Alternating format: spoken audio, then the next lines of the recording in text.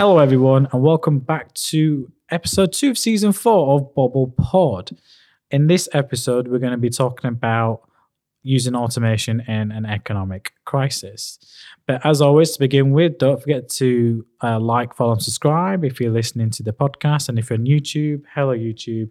Don't forget to click on the subscribe and the bell notification button to let you know when the next episodes are coming out. And they come out every week, every Tuesday.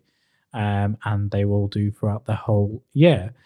On this episode, I would like to introduce Alan Pilkington, who is a partnerships manager. Thank you. Yes, I'm a partnerships manager over at Total Processing. And thank you for having me on your podcast today. Me and Alan know each other have known each other for a while. So it's not just because Alan works at Total, he's a partnerships manager, he's on here. It's that Alan's had a lot of extensive experience, which I'll let him explain shortly, within the world of automation. But I thought it was a really, really key topic because I highlighted this at one of my podcasts at the ends in terms of specifically the red ocean versus the blue ocean one, in terms of what could you do to get yourself out of that red ocean and put yourself into the blue ocean. And a lot of that comes with, evolving research and development. But one key aspect is finding ways to automate processes to find and save time to innovate and do other things. And as a business in any economic crisis, automation is key. But before we do that, tell us a bit about your experience within automation, Alan. Well, it all started, I think, when I moved to Leeds 11, 12 years ago. I worked externally for Google for over 6 years. And then I moved into Google Shopping Automation. I was in there for about 4.5 years. And it's just a crazy world how things have evolved. How algorithms, how APIs, how the machines are not necessarily taken over in a sense, but how they're driving revenue, driving businesses and saving people, not just money, but the core thing where everyone wants to save is time. Yeah, that automation in Google is crazy. When you go into the platform of Google Ads, automation is what they're really trying to push, but it's frustrating because you're letting an AI bot take decisions and not always is it right. And it's all focused on driving more revenue into the platform without necessarily hitting the goals you want to achieve. So you can't just let Google and a salesperson just manage your ad account. It doesn't work like that. It does work with more broader, standardized, I'd say company industries and market segments, but that's about it. But for niche products with a niche or specific understanding of an audience, even mass audience, it's not as simple and easy as that. I'd be happy to give an example where we had a client just doing skincare products, and despite everything we've done, we've realized sometimes it's the old methods that work better than the new methods. In the case of that, actually, they should be on a tele sales, like shopping, a commercial TV element, because it's a singular product and Google needs a handful of products to optimize in the shopping as opposed to just one. So they were like, we need to get stuff Google. I was like, it's not really going to work. You've only got 3 products. But it depends on the client. So like, as you said, 3 products is easy to manage. But if you're talking about someone with thousands or tens of thousands or hundreds of thousands of products, there's no way, not enough man hours in a day or a big enough team to manage that load. And don't forget, Google only allowed, from a Google shopping perspective, only 15% of your products are actually going to analyze and put inside their ecosystem. So what are you doing with the other 85%? That's the key thing. And I think that's a key education learner for people, is that actually when you set up what we now call Performance Max campaigns, is you want to look at, what are the top products that are selling performing? And then what you want to do is exclude out all the products that aren't really performing within that ad set or asset group in this case. And then you want to create new asset groups and add in all the others. And then what you'll see is a percentage of those products perform quite well. And then you got to repeat the process again and again and again, especially if you've got tens of thousands of products. And that takes time and analysis to understand. And each of those products needs to be grouped or categorized, because if you're like, let's say, a furniture company, you can't have an asset group where you've got lampshades selling extremely well, but then also dining tables. They're completely 2 different product segments and categories. So it is an art form. So tell us, in layman terms, for someone who's listening to this podcast, what is automation? What does it mean? Essentially means that you're just creating rules for a computer to spit out information. So the more information that you feed them, then obviously then the computer will take care of the rest in the background. And that just allows you then to sit back, relax, and enjoy the show. But you should have, keep an eye on it at the same time. Don't let it run away with itself. Give an example in the work that you've done so far where automation has been implemented in that business. So I'll just use Google Shopping again as an example. So we would plug into someone's merchant center where it houses all the different IDs, different information. And then we'll plug that into the Google Ads as well. So that means then we can combine both elements of what you want to spend, who you want to spend it to, your geos, your targeting, and then the APIs and the algorithms in the background, they'll correlate all the information together and then they'll run with what you suggested, but they'll do it at a much quicker pace. And why is automation so important for businesses right now? Well, we're in a recession, economic crisis. People need to, as I like to coin, survive and thrive in an economic meltdown. It's a case where businesses need to understand that there's not enough hours in the day to do what they're doing. And there's so many competitors in the market as well. During the last 2.5 years alone in the UK, there's been over 165,000 brand new e-commerce stores built. So therefore, every single sector imaginable, over 165,000 and growing, probably more than that now. I'd probably say 200,000 plus. That was like a stat from like 6 months ago. So please don't coin me on that just yet. But it's a case where everything's changed and evolved so much that it's very hard to keep up. And even last quarter, so many people were gambling by spending extra money, Black Friday, Cyber Monday, Christmas, gambling on basically surviving, not just thriving, surviving, making it through to 2023. Yeah, what we found specifically in Q4 was a terrible year. And unfortunately, it all comes down to one incompetent prime minister we had, Liz Truss. Calm doesn't like me using words like that. But the harsh reality is that single-handedly, in a few days, she crippled our economy. And it just goes to show that mistakes can't be afforded at that level, and I always say no matter what the government does, businesses always find a way. Yeah, that's true. And that's why people are just looking for that next hook, that next niche, that next way of doing things a bit better, a bit more economical, as you said. So if you're a small business, say £1 million plus a year annual turnover value, you got 5 people who help run the business, but then you're like, okay, they're not getting enough information out. They're not driving my business. What can I do to replace them? So if you're paying them £25,000 a year, but there's a machine who can do stuff 10 times quicker at half the cost, what are you going to choose? Can I just say we're not an advocate of downsizing people? I think staff are very, very key and important. Just better get that in there. But no, it makes sense. And as a business where costs have significantly increased, I know it's like we haven't increased our cost share with our clients, but we're coming to that tipping point where push is coming to shove, because in the office spaces we are, our prices from our office people have increased without obviously enough notice. Suppliers we work with, everyone's prices have gone up. Obviously, we want to pay more competitive salaries to help people with the cost of living crisis, etc. Everything just hits, and it becomes a cost element. And then as a business, you do have to find ways in terms of, well, how can I streamline certain processes to maximize the output I get from the team, which is where our Bobble Insights platform comes into. And I mentioned this last year, and I'm not going to go into detail of it because it's for our clients. It's part of our USP element, and we're not here to sell or promote. But that Insights platform, in terms of what we're doing and how we're doing things, gives clear accountability of how much time should be spent on client by value, but make sure that there's different tiers so that actually clients aren't under-serviced, to service at our minimum requirement levels to optimize in accounts like Google, Facebook, LinkedIn, etc., but increasing some automation elements in place that we can have sense check and actually have accountability on it as well, so that actually time efficiency is key. Because in the world where we're basically built for our time, essentially, not just our time, our experience and the value we bring and the ability that we can do things quicker and faster and more efficiently and deliver results quicker, is all gets packaged done without actually you finding that balance between time and experience in terms of what people are buying for and how do you package that. But you want to make sure that you can scale up as well. And in the current situation, I've highlighted a number of times before on the podcast, is that actually recruitment is our biggest challenge. So whilst we can't recruit, what we can do is bring new talent in through grad schemes and elements like that, which we've launched. And we've had a new grad join us in January alone, which is fantastic.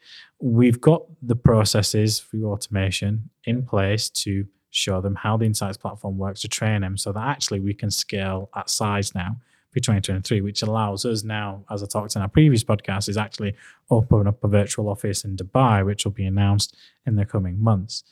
So yeah, very, very important. The next question I have for you is what's the cost of this? In a crisis, can businesses afford to implement elements like this? Is there like a cost benefit analysis that businesses need to do? It really depends what you're after. There's so many different things, like obviously different things going on social media, on Google, multiple other platforms. What you have to do is weigh up what you're losing versus what you can make. So for example, if you're a business that does like, I know, £100,000 in spend, I'll use Google Shopping again as an example. And then if you can actually work out, okay, that 100,000, 50 grand of that a month is doing nothing. It's sitting there. It's actually losing me money. Then that's money that you can reduce from that side if you get some automation in, whilst using the money that's being burnt to actually then bring in more staff members. So you can actually increase staff capacity, keep staff retention, because when people are coming to poach your staff and stuff as well. I'm sorry to talk about the human side as well. Apologies, but it's important to understand. It's just as important. It's important to understand that it's the people that drive the business, not the automation. Remember that. The automation is there to help drive the business, but it's the people that are going to guide the automation, if that makes sense, by creating the rules and the logic behind it. Okay. But from a cost saving exercise, yes, I think automation is great. But remember, there's also a lot of other people out there that are claiming their automation is fantastic, when indeed it's actually not doing a great job. So be very, very careful and mindful when you're choosing a particular service. I guess that's a great point, because yeah, you can say you're using automation, but it's using the right place. And that's where staff are key, because I come back to the Insights platform. The breakdown obviously was led by me, but then we needed insights from the team in terms of, well, actually on these elements, what's missing? You guys know, you're in it. What are the basic elements we need to cover off? So it was, it was driven by the team. It was driven by a human element. What are the key pain points that you find within automation? It can be very hit and miss. Again, it depends on the business, because there's not one automation that suits all sectors and suits all business models, and especially with the spend side of things. So if you're a small business and you're spending, I don't know, on your paid social or your paid media, £1,000 a month, probably not for you. But if you're a massive business spending 50 grand, 100 grand, £1 million, in some cases I've seen recently, a week on your ad spend, then yes, it's something you should deep dive into. But I wouldn't just pick one person on recommendation. I'd probably get deep dives or audits or insights from a multitude of different companies and then make a commercial decision that way. Automation makes sense when you're at a much larger business scale as a business, but it is a pain point when you're an SME. And what the feedback we get is that our listeners and people that engage with our podcast tend to be, smaller businesses. Yeah. So what can they do? I'm going to veer away from the Google side of things. I'm actually going to say from a smaller business perspective, it's about time. Okay. So if you're, for example, doing some outreach, you want to get some new leads, generate some new business, I'd probably go down the route of email automation. So you got things like HubSpot, you got other email companies out there that are quite cheap. In a sense, not that they're cheap in a sense where they're not good at what they do, but they'll help you drive your business. So that allows you then to send out a whole host of different emails to engage with different clients, send in different content, set scheduling at different times. And that allows us then to help drive that SMB business and generate more leads, which should help the business grow. What can businesses do now then? If you're a small business, what should you focus your attention on when it comes to automation within your business, considering we are in an economical crisis? Well, the first thing that springs to mind to me, to not to be too expensive, is probably email marketing. So you got tools out there like HubSpot and other bits and pieces where you can... But HubSpot's expensive. I know there's a free version of it. It can be expensive. Well, that's if you're going that's if you're going to go down to the enterprise level and stuff. But initially for the free stuff, like I said, it depends on how many people you're going after. I don't think it's that expensive initially. So you got HubSpot, you got Apollo.io, which is also very good to get numbers, to get emails, but also it does sequencing on there as well. And that's actually not expensive. I think it's like $20 a month initially. So it's not expensive. But the point I'm trying to make is that if you're a small team and a small business, very, very hard to do 100,000 things at once during a year, whether it be calls or emails, or whatever. This is a good way to automate it, get a clear, concise marketing message across, send them some content out. You can schedule it. There's so many different things you can do with it, but it's a massive benefit to a small business trying to grow, in my opinion. So I've been there and done it quite a few times over the last few years. Yeah, I mean, I can't make any more further comments on that, and that sentiment is the best way to explain it. Is like, if you are a business, look at things that you can begin to automate and take off your own plate. We do that ourselves with our own business development. We have our own CRM system. We use platforms like Force24 to automate our email elements. We have the exhibition. When we go out and do exhibitions, we probably will speak to 30, 40 people where we get the contact list, but 700 odd people might attend, and we then get an email database of that afterwards. And there's 12 events in a year, so that's around about an email list of 3,000-4,000 people a year that we can follow up with. How do we manage that? What do we do with that? How do we follow up with that? How do we get people through to that system? Because a lot of time and effort then needs to go into the exhibition, setting it up, making sure we have the right equipment there, making sure we've got a clear focus. Sometimes I'll talk at that exhibition, etc. So it's like, where do you want your time to go? Do you want your time to go on minutes and hours spent sending individual emails? And we will do that for the people that we directly converse with at the event. So those 30, 40 emails, yes, we do send a personalized element because we'll make notes. And that's what differentiates us out when we're at an exhibition or an event. But the rest is all automated because some of the people that we didn't get to talk to, or they might have taken our, leaflet and decided to contact us as opposed to us contact them. You want to get it all out there, and you want to continue with that and drive them down a journey. But then it comes down to content strategy. Like, well, how are you going to get them through that funnel? What are you going to give them? What pain points are you going to hit with them? And what really worked for us at the last event was talking about, I did talk about digital marketing in recession. Forget survival, learn how to thrive. And that's what people want to learn. Is like, well, what can I do now? And this is the whole point of it. Automation in an economical crisis is going to help you as a business trim down that fat, essentially, where it's costing you too much and resources going elsewhere where you can repurpose that resource. So you don't have to hire more. You can't think, I can't afford to hire more. Well, look at automation in elements like that. Just quickly as we finish, any quick tips for the listeners that you tell them to take away? A couple things. A, be mindful of who you work with, because there is a lot of cowboys out there. Apologies, but there is. That will literally ruin your business. So don't sign long-term contracts. Get some proof. Get some social proof. And then with the email side of things, make it sound as human as possible, because people can spot any email campaigns miles away. Maybe put in some spelling mistakes. Makes it look more human. And the last thing is don't data dump. Don't give them a massive long email introduction. Do a thing called SAGE, SAGE, short, actionable, goal-orientated, easy. So just keep it nice, clear, concise, professional as you can, but have that human element inside it. Don't sound like a robot if you're sending out like a sequence of emails. Okay, I think that's really, really good advice. And my tip for anyone listening on automation is look at areas in the business where you feel like a team or department, you're struggling to hire in that department because you need more revenue to come from that specific department. Look at how elements that you could automate and introduce automation into that department so that time is freed up from your team to allow you to do other things and then continue to scale and keep those profitability margins. I want to thank Alan for joining me on today's podcast. Thank you for joining us. And thank you for having me. Appreciate it. I hope this has been informative. And just quickly, I know you're working for Total Processing. Do you want to quickly say something quickly about them? Yeah, Total Processing, we're just a one and all solution, kind of like a payment solution in the fintech world. So anyone out there, doesn't matter if you're high risk, low risk, if you're looking for a payment solution, reach out, give me a shout, and see what we can do to support you.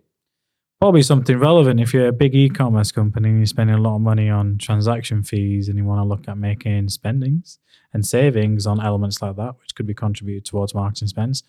definitely something to reach out to. We will make sure that Alan's details are shared out for that if anyone is interested. So thank you again for joining us, Alan. Thank you again for everyone who's been listening to this podcast. I can't wait to catch you on next week's episode, which I'm really looking forward to. And we have another guest coming up. This time it will be Adam Oldfield from Force 24. A very interesting talk about, again, AI and automation as well. So thank you for listening. Don't forget to like, follow, subscribe, and please do give us your feedback. If you're on social media, don't forget to use the @BobbleDigital, and don't forget to use our hashtags, #MrBobble, #AskBobble, and #BobblePod. And we will get back to your questions, and it helps us dictate the types of topics and what you want to hear and the elements you want to focus on. So if there's a specific topic you want to hear about, reach out. You can reach out also on our website, www.bobblepod.co.uk. Thank you for listening.